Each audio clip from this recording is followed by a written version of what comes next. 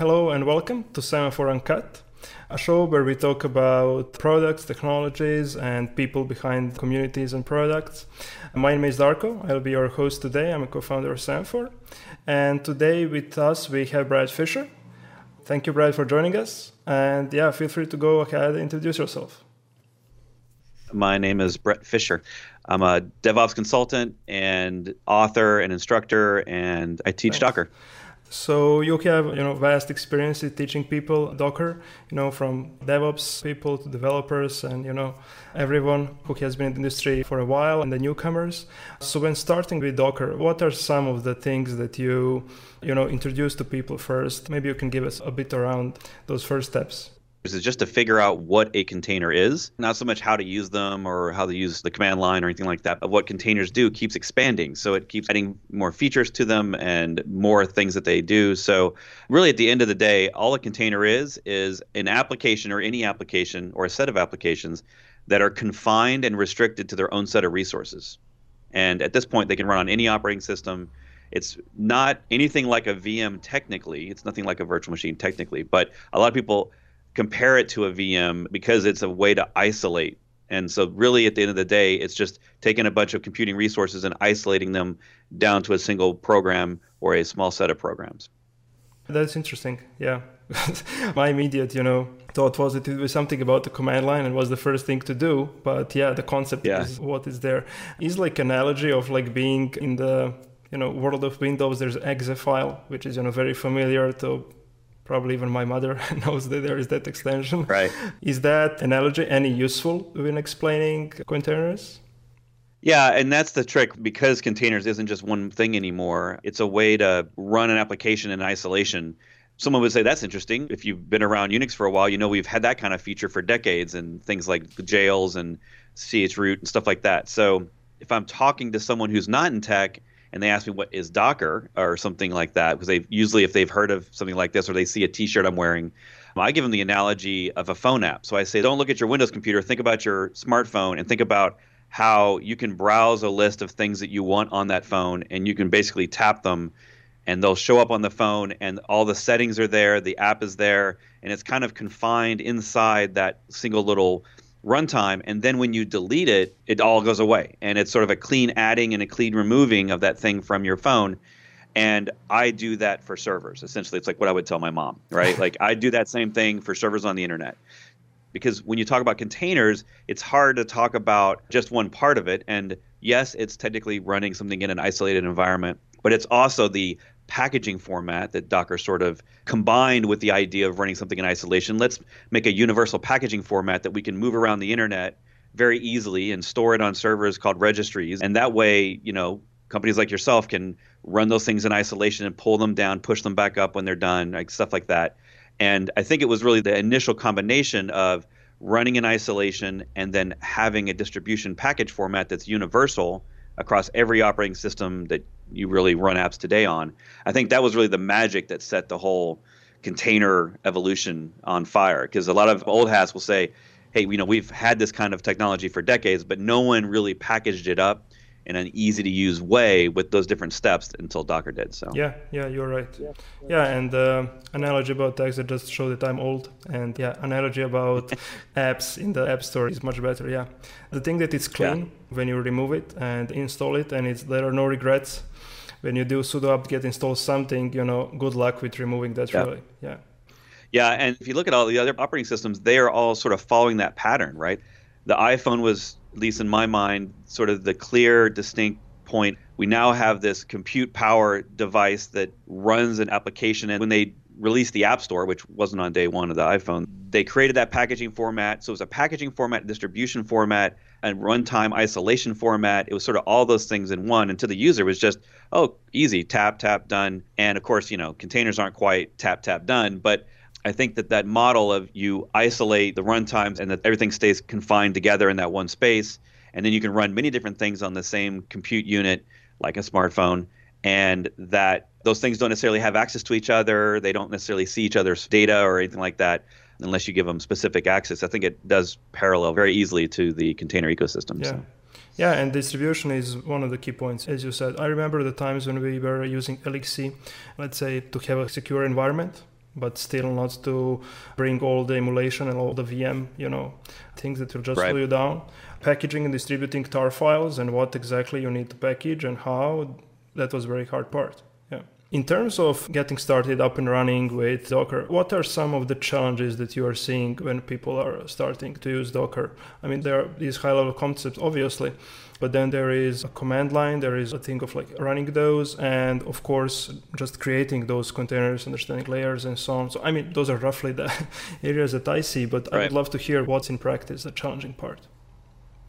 There's lots of ways to attack that question, right? You can talk about, is someone just learning it and they need to learn the features, or is someone looking for a reason to use it? Because often, especially now that we're getting more into the enterprise-focused container area where systems are very complex, people already have full-time jobs, and this is another thing that they have to learn and support and run in production. So it's not always obvious exactly what the benefits are, why I would even bother with this. And so I spend a lot of my time on Docker 101 talking not just about features, but about what benefits and why you would want containers at all. So I think if you're just curious about the technology, I think your path is really learning the command line first, because even though we've got all these neat GUIs out there and different tools, the reality is if you start just searching the internet for container stuff, it's overwhelming, right? 5 years ago, there was basically Docker and a few extra tools out there. Kubernetes was just coming out. And now we have hundreds, if not thousands of tools that are all across the entire landscape of IT that are talking about containers. So it can be a little bit confusing. Well, if I need to learn how to run a container, well, now there's many ways to run them. So it can a little bit be overwhelming. I think for a lot of us, really just learning Docker 101, taking a Docker course like mine, Docker Mastery, that's going to answer so many of your questions about the technology. How does the package work? Does it include a kernel? What files are in the container and not in the container? How do I make my own containers, or how do I use someone else's?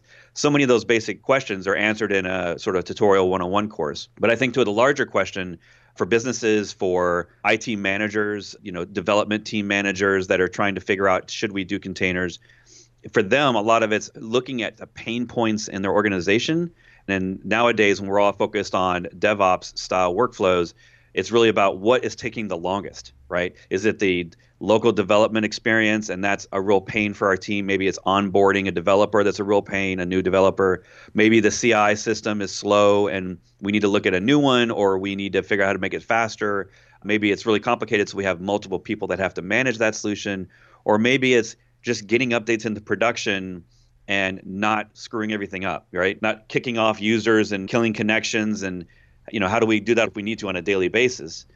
And so once you start looking at those sort of three areas as local development, the CI/CD, and then the production, and you figure out what problem do I want to solve first? Because obviously at this point, containers really streamline that whole process if you fully adopt them in every area of your workflow.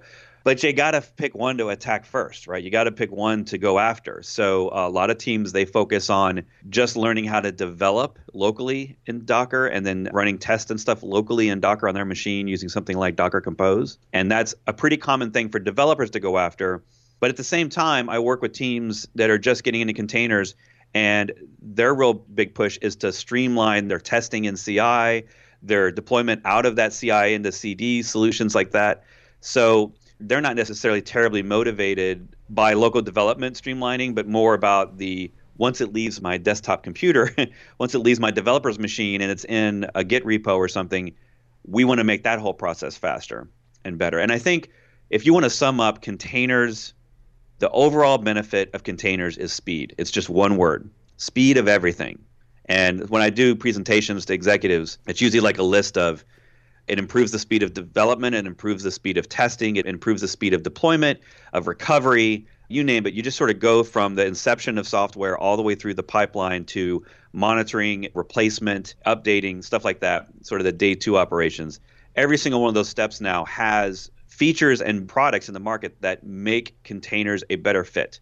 And we're very quickly getting to a world where just 6 or 7 years later, it's hard to say why you wouldn't want containers in sort of the standard enterprise developer workflow. Like whether you're a software startup or an enterprise, chances are that there's a good chunk of your workflow that's going to be benefited by having containers in there.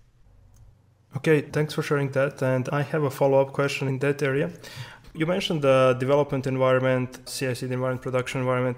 Let me just add that over the years, one of the biggest struggles of running a CI is that, difference between, development environment and also the CI environment, the production. And when you have that mismatch of one library, which might be a, different version, that could cause, endless hours of debugging. It works off local machine, doesn't work in the CI.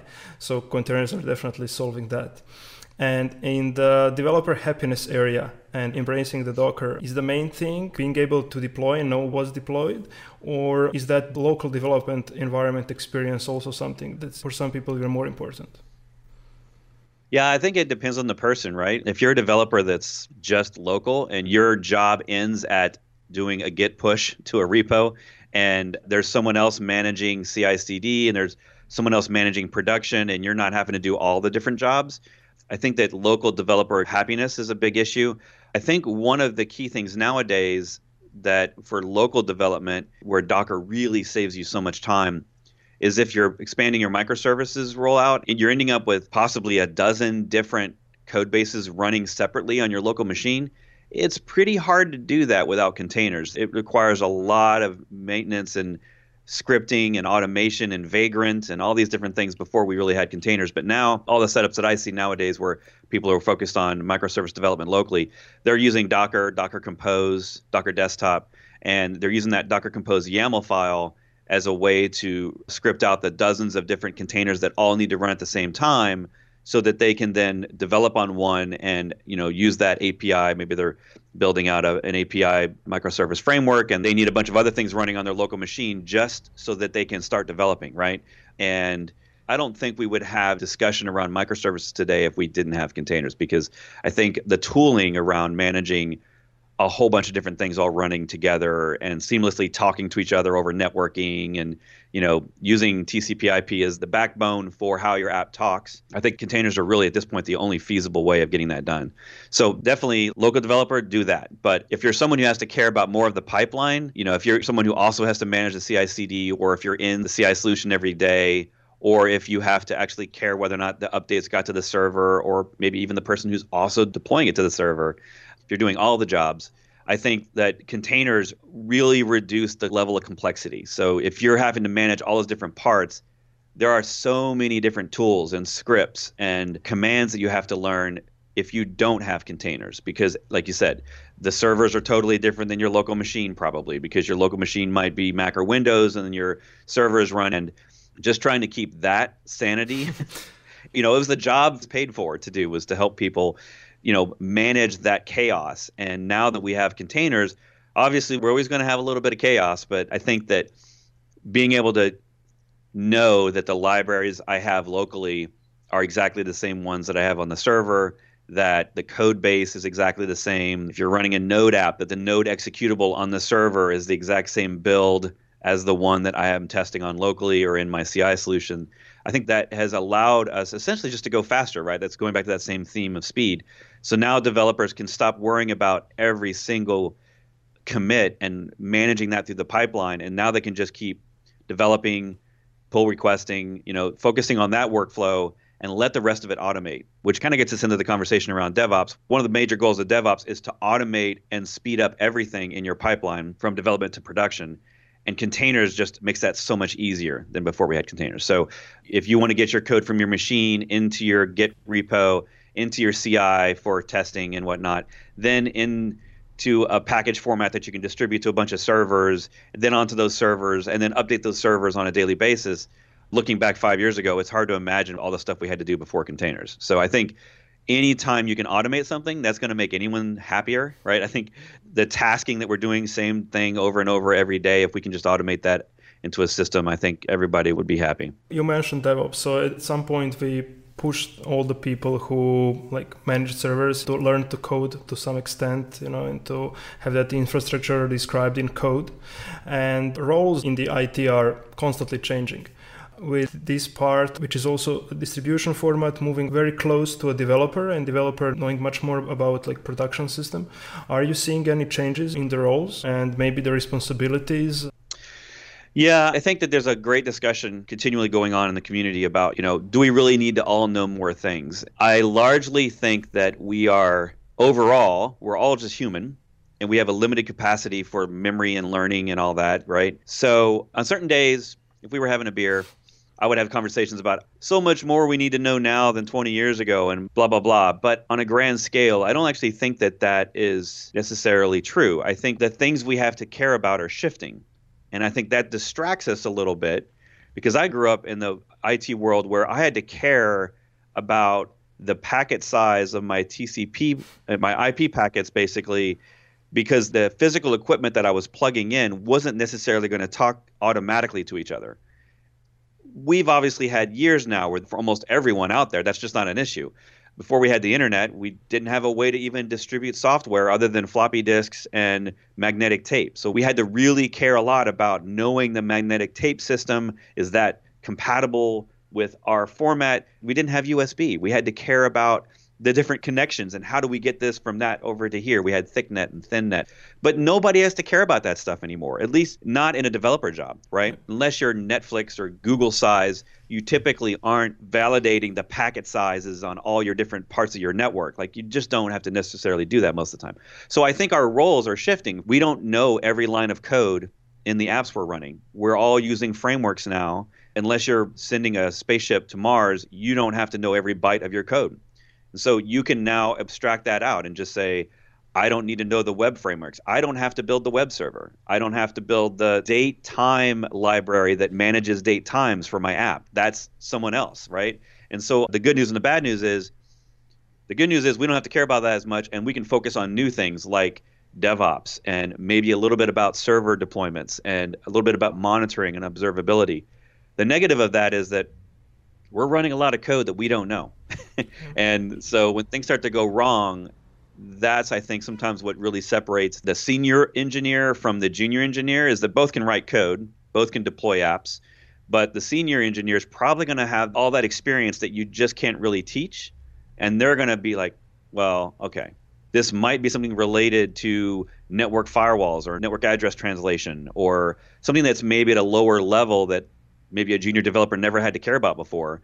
But a senior one's going to say, oh, yeah, that library might be a problem because even though we've never had to look at it, I've used it for a decade. And, a decade ago, I remember these problems we had with this library. So let's go check out this part of the application or whatever. So I think what experience gains you is more about the operations and troubleshooting of systems when they go wrong, right? Because I think it's easy. We call it the happy path. I write an application, I fix all the bugs locally that I know of, it goes into production and it just runs, right? So that's a happy path, easy day for a developer or an operator. But when something goes wrong in that system and you have to start troubleshooting which part of my distributed app is the problem, that is really what shows off very quickly your real skill set. Because if you don't know how the database works and you're going to have to troubleshoot it, that's a tough thing. That's why we all have support contracts. We all have to buy software, not just use nothing but open source software. And, you make it somebody else's problem at that point. So I don't know. It's a good argument. It's a good discussion. What do you think? Do we really have to know that much more, or are we just shifting our focus from one thing to another? Let me just say that I really love you bringing up, floppy disks and packet sizes into the conversation, because whenever you mention that to someone, it's a real pain. But for those who remember those things and how those work, yeah. In a bit of a recent history, I remember a couple of years ago, we really needed to know which is the EC2 instance that we have in the system, and, to SSH into it and to, touch all the parts of the operating system. That was the reality. It was very easy, and it is still, easy to kill the EC2 instance, get a new one. But, a couple of years later, not having to know about the physical nodes, it's a great thing. To get back to your question, so, in 2010, how long did it take to deploy an application? What did you have to do? I started my career as a Rails developer, so I just know that we had to go inside and I had to, install a patch, which I never touched before, and do all those things. And I would be much happier today if I would just package it in a container and do maybe a single command and it will start running, and I would feel much more powerful, to say. In that discussion, we have to learn so much more. We just have to know different things and have a different perspective. All this brings us pretty much to deployment. part of this whole discussion, and that's where users start getting value when things are deployed faster. So in the landscape of Docker deployment, maybe it would be interesting if you would quickly guide us from the inception of Docker to what we have right now. How do you see that progress in development in just deploying the Docker container and making sure that it's running? Yeah, so the nice thing about containers is they're largely unopinionated. So different tools have different levels of opinion. I think that Docker is so easy to learn and use because the way that it runs containers is fairly opinionated so that it doesn't let you really mess things up in a way that would ruin you. As long as you learn the basics of it, it won't let you do something to a container while it's running. It'll require that certain changes mean that you have to recreate a container, stuff like that. So it actually puts some guide rails on there so that you at least aren't doing things in containers that you shouldn't be doing. Because I think that containers largely came out of the idea of companies running web software. You can run anything in a container. But when you think about the origin of Docker and where they were coming from, initially they were very focused on applications that were temporary, web apps, API apps, things that didn't have persistent state.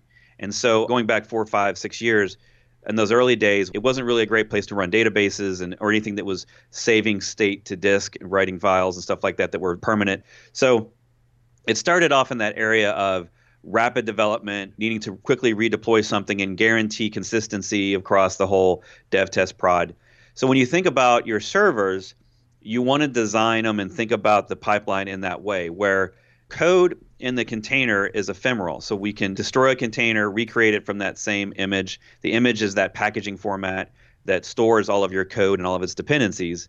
So you're able to throw away the copies essentially that you're running and then recreate them on the fly. So if things go wrong and your application is misbehaving, you can just get rid of that container and create a new one. So sometimes we'll say the word restart, but don't think about it physically as it's restarting. Technically, what it should be doing, and most orchestrators all do this today, is that they recreate from the image a brand new container to run your app, a brand new copy of your app, essentially. And so if you think of your code, just like with your Git and other versioning systems, once we commit it, it's sort of in a read-only state, and we are going to want to guarantee that that's exactly the same thing that's running in production. Containers do the same thing. So extend that to your servers. If you have to run your own servers, you don't have to. There's lots of places now to run containers and run things like Kubernetes. By the way, if you didn't know, Kubernetes is really an API on top of containers. It's just an automation that helps you orchestrate your containers and allow you to run them in different places. I think sometimes people get confused and think that Kubernetes replaces Docker or Kubernetes replaces containers. They're all the same tools. Technically, Kubernetes is running on top of Docker, and Docker runs the containers. So if you think about that in terms of your servers don't have to exist very long either. And so you really want to start designing this infrastructure that you're going to run your apps as just as temporary and as ephemeral as your containers themselves and as the code itself. So analogy here is pets versus cattle. And the idea is back in the day, you would manually create servers. You would name them, server 01, server 02. And we would manually create those. And then we would somehow get our software on there, right? We'd either use Git or some other versioning system or some other format. Maybe we'd tarball it up. Maybe some people still use apt packages where they actually use the package manager from the operating system to package up their app, and then they copy it somehow to the server using SCP. All that stuff is gone. So that is no longer in the container world how you would run a server. The goal at the end of the day is you have a server operating system, you install Docker or a comparable tool, and that's it. That's all you need on there to run your containers, and you shouldn't be installing Git or, Python or anything else on the host operating system. From the point at which you now have a container runtime, like Docker or Containerd is another popular one, they will basically solve the problem of getting applications, dependencies, anything else you need to run, tools. They're the ones that are going to be pulling all that down. And there's the things that are going to run those programs, stop those programs, replace those programs. And so the operating system actually becomes less important. That's why we've had the rise of Docker Swarm and Kubernetes and Nomad. And these are the tools that help orchestrate the running and replacement of the programs on all your servers. And so Kubernetes is one of the hearts and minds of the internet as the most popular orchestrator. And so that's really its main job, is to take all your container images that you've created and the ones you're using from open source and download those to your servers for you, run those things on your servers for you, monitor those things for you, at least at a very minimal level, and then replace those things every time you replace your code, update your code. And it gives you a nice command line or a GUI if you need it to manage all that and to manage that across hundreds or thousands of servers. And do that the same way on any cloud or any data center or any computer.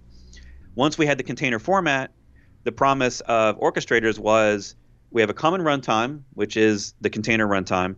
We have a common package format that we can distribute our applications and our dependencies all in a common way, whether it's Mac, Windows, Linux, Raspberry Pis, mainframes, satellites, spacecraft, doesn't matter. They all can run containers, and Docker runs on almost all those places. So now that you have those commonalities, let's have a common way to organize all these things across many servers. That's how we got to orchestration, which is a layer of abstraction on top of the container abstraction. So I think a lot of people, they have a little bit of a mistake when they start learning and they immediately run to go learn Kubernetes. If you think about the layers of abstraction, you have the containers down here, then you have orchestration on top of that. You don't want to really go learn the higher level tool without learning those lower level tools first. So getting back to the first question about learning and the mistakes, if you want to learn Kubernetes, you got to learn Docker. In order to understand what Kubernetes is doing in the background, because all it's doing is running containers through the container runtime, which is Docker or one of the other variants. So when you think about your servers, think about, how do I replace this server? Let's not pretend ourselves. We're not going to intentionally destroy servers every day unless we're just bored. But ideally, just like you mentioned infrastructure as code, just like your application code, you want to be able to delete your app from a server and then re-download it and then rerun it whenever you'd like. Now start looking at your infrastructure the same way and look at your servers and say, this server is temporary. So yes, I need to know its IP address and I need to know what commands are running on it, what containers are running. But let me design a system so that if I need to replace that server, maybe it's an orchestrator that replaces that server automatically and then runs your code on it. Maybe you're using something like Amazon's auto scaling groups, which allow you to delete a machine and then it will just recreate a new one or create more if you need them, and then runs a quick little script when you boot up. So I think for us sysadmins, because I come up from that sysadmin background, we love to put all of our tools on a server. We love to configure it and customize it and put our tools and our favorite things. And you don't do that now on the server anymore. You should be doing that in containers. So really the only thing that should be on the host itself is the minimum on the host, and then the runtime, Docker, Containerd, or CRI-O. Those are the things that runs and executes your containers and manages the containers. So once you get to that and you start mentally preparing for that, it'll change the way that you build out your servers. It'll change the way you deploy your software.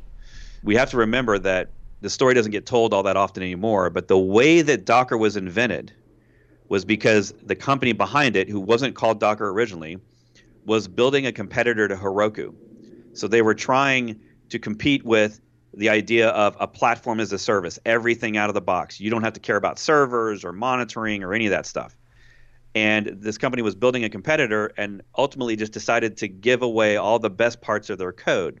And then they called that project Docker. So in essence, what containers were born out of was the desire for us to stop caring so much about individual servers and individual application running or scripts that automate our package management and all that stuff. Just remove all of that abstraction and make it as easy as possible for the developer to get code onto a server and then to replace that code over and over and over again. When you start realizing that as you're building your servers and using Docker and learning Docker and Kubernetes, you start to realize it's kind of like building your own cloud a little bit when you have it all fleshed out, and automated. As long as you do that and you sort of keep your servers in the back of your mind, you think of them as ephemeral and temporary and that you're going to have to replace them in an easy, automated way. You may not be there on day one. That's fine. You might not automatically have that built out of the box, but that's okay. You'll eventually get there. Just think of that cattle versus pets model. Go look that up if you're not familiar with that analogy. Basically, you don't want pets anymore. You don't want to name your servers, make them customized, sit them on the couch and you know their name. You want to treat them like cattle, which probably isn't the best analogy, but the idea is that they're just a number. They're an animal in a pen. You know how many you have, but you don't necessarily know names, and eventually they're going to go away and you'll get more. And then you'll raise those and they'll go away and you just have a bunch of them, right? And that's kind of how you should treat your servers. And I think that analogy is pretty old now. It's at least a decade old, but it still holds well with containers, because the containers are built that way. Why not build your servers that way? Yeah. In the start of a DevOps era, it was a Snowflake server, which is, so unique and special, and you don't want it to be unique and special. And we kind of, in a really nice way, passed that. And now we don't even need to know what is on that server. As long as it can run Docker container, I'm fine. You mentioned naming the server 1 and 2 and, so on. So, of course, when you're scaling them. But, I remember the era when, each server has its own different unique name. And people are very creative about them.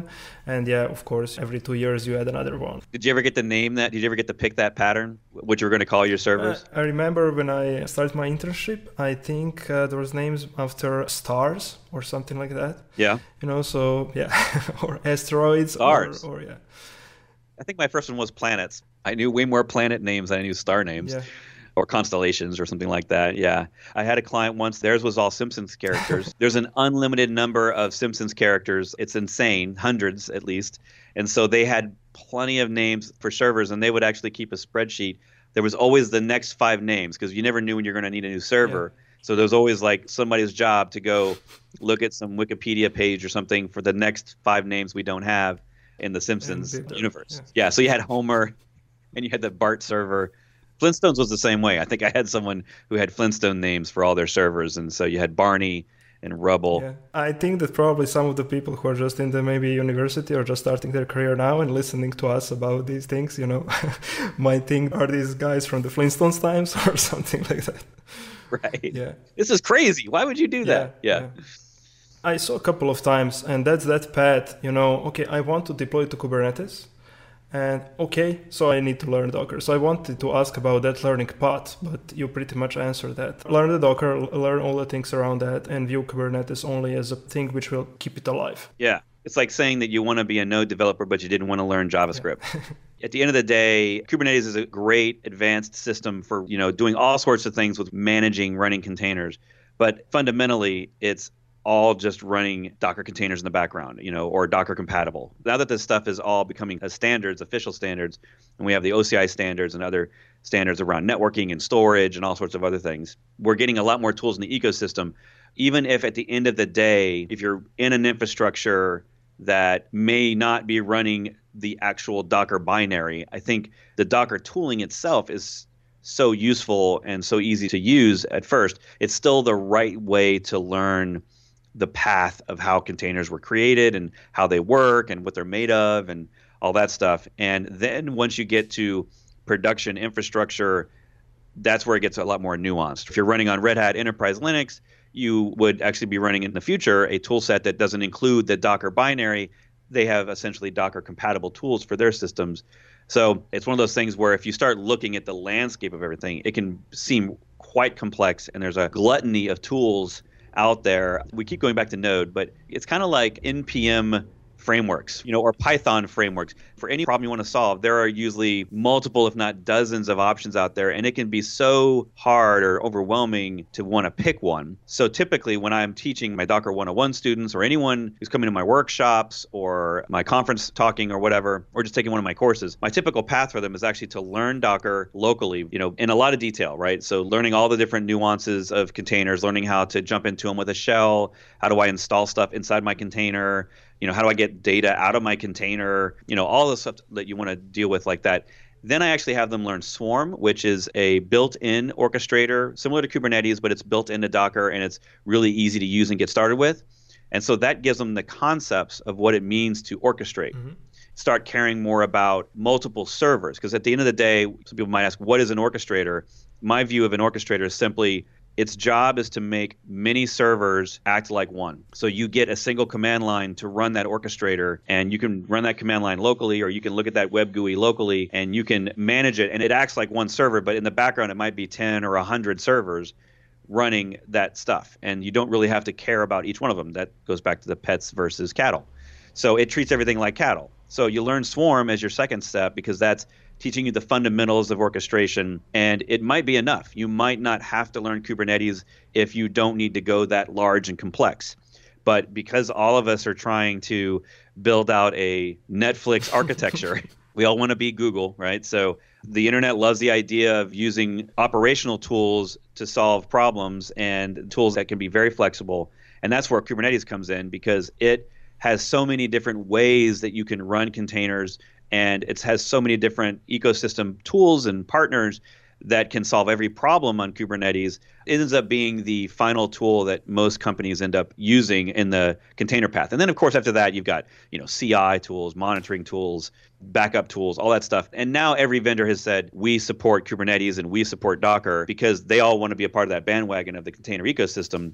You don't necessarily have to throw out all your tools, by the way, because at the end of the day, again, going back to our very first statement, containers are really just running the same programs but running them in isolation with constrained resources that you define. And, it's sort of putting a parameter, almost like a firewall, around the file system and the networking and the compute resources and all that stuff, so that your app is truly isolated on a machine. So you could run the same app 20 times on a single machine, and none of them can see each other. They all look like they're their own file system and their own OS, essentially. And I think that's where people start to compare it to virtual machines mistakenly, because they say, oh, yeah, when you go in there, you have /var and lib and, all these places, and you have bash, and you can get a shell, and you can run SSH in it if you want to. You can run a web server in it. But really, at the end of the day, it's just like drawing a line around a part of an operating system and saying, if you're inside this circle, you can't get out of it unless I let you. And you can't see anything outside of it unless I let you, including things like virtual networking, virtual file paths, stuff like that. So whenever I talk about aligning it with VMs, that's really the only way that I want to even associate the two, because otherwise you end up framing the conversation around, okay, well, how is it different from VMs? And the differences are so vast and wide, it's hard to even go down that road. So it's really only good to talk about what are the similarities, and it's really just similar in concept. I also experienced that comparing them is not doing anyone good. Even the presenter and the people on the other side who are trying to understand Docker, comparing them to VSM is just not beneficial. Yeah. Yeah. All the tooling around Docker is like very mature, very polished, retains the nice user experience that it has a couple of years ago.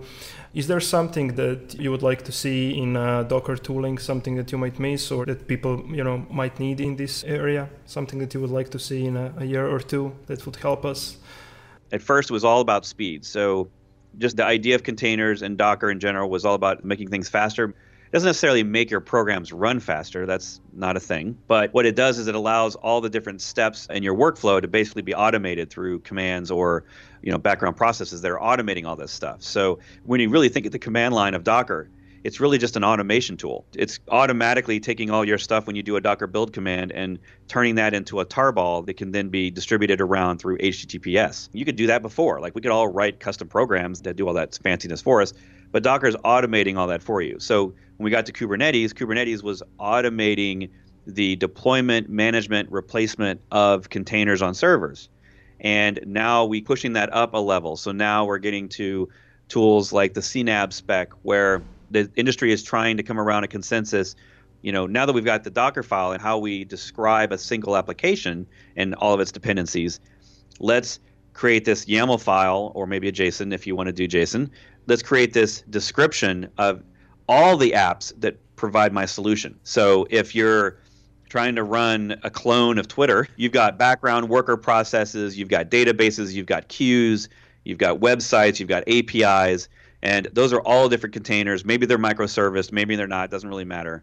So I think the next thing that we're going to see over the next couple of years that's going to get easier is the way we describe the full breadth of our application in a common format, so that I can pass you a YAML file that's got possibly 1,000 lines in it. It's a lot of YAML. But that one YAML file or a set of YAML files would be the complete description of all the containers and applications I need, all the ports I need, all the different data storage volumes that I need for where I need to store different parts of data, different types of data, how those things talk to each other, different environment variables that need to be set. Basically, that's all described. It's a Windows app or a Linux app, or it runs on an IoT device or a mainframe. And that common format, it's CNAB, CNAB, their goal is to try to take what we have today. We've all got shell scripts, but we've got compose files, we've got Helm files. Helm is a Kubernetes application description language. Other people have Terraform, and other people, they have Vagrant scripts. Other people have YAML for AWS and all their, tooling, CloudFormation. So you've got all these different tools, and at the end of the day, what we're all just trying to describe is the different parts of my application and how to put them together to make it all work. Yeah. So Microsoft, Docker, and other partners, GitLab might be in there, a couple other partners, are all trying to come together on a consensus of how do we describe this language so that now we don't just have infrastructure as code from my infrastructure, but that we can all start sharing. Imagine just even a simple WordPress app. WordPress typically needs at least a website and a database. Just getting those two parts of it in a single file format that you can deploy on your local machine, that you can deploy on Amazon or on your data center or on Windows. Usually every one of those requires a separate solution, separate setup. And so I think now that we have the orchestrators and we've sort of settled on 2 or 3, 4 major orchestrators, those orchestrators are actually getting more similar rather than more different. They're all sort of solving the same problems. They're implementing the same features. And I think the next level is how do we describe our applications as a whole, our services, essentially, as dozens, possibly even hundreds of microservices or regular apps, and then share that. How do we share that with each other? How do we work together on that? Up until now, it was completely custom to your situation. Yep. A person on Azure couldn't move to Amazon very easily because it was completely different setup of infrastructure, it's completely different configurations, and it might even run your applications on different kinds of servers, like different operating systems, just because things would be different between the two cloud hosters. So we've solved that at the runtime level. We've now solved it at the orchestrator level. I think describing our apps is that next big thing. Yeah. I would love to see that. And I would also love one other thing. If that file doesn't have to be 1,000 lines, I would really prefer that. Yeah. Well, we all start with 100 lines, and then it gets more complicated after that, right? We all start with 10, and then it becomes 20, and then it's 100. Yeah. I mean, our deployment to Kubernetes maybe has 20 microservices, and we have thousands of lines of code of YAML file, and most of it is the same, and most of it is kind of generated, but just the number of lines is, scary. It's a lot. Yeah, and I think we're definitely getting to that point where there's the same defaults built in and that you don't have to specify defaults. Mm-hmm. Of course, the trick around that always is that our defaults should never change, because if I don't specify it and then you change it on the application side, Kubernetes decides to change a default, then good luck. Now my program's broke. Yeah. So, the first couple of years of all these tools, it was tough to figure out what should be default because we all didn't really know. And if you actually look at the last couple of Kubernetes releases, there's a lot more focus on stability and long-term support and sort of mainstream stuff rather than new feature, changing feature, breaking feature, all that stuff that all of these tools have gone through over the course of the last 5-6 years. So, yeah. It's going to get boring, and then we're going to be able to focus on that next abstraction. Yeah. I love boring things. Okay, it was a great discussion, and I think that all of our viewers learned a lot from this. If you haven't already, check out Brad's course and workshops. We are going to share the link also to his YouTube channel in our description. If you haven't already, please subscribe to our channel. And Brad, thanks you once again for joining us. It was amazing. Thank you. Yeah. Well, thanks for having me. Thank you. Bye. See ya.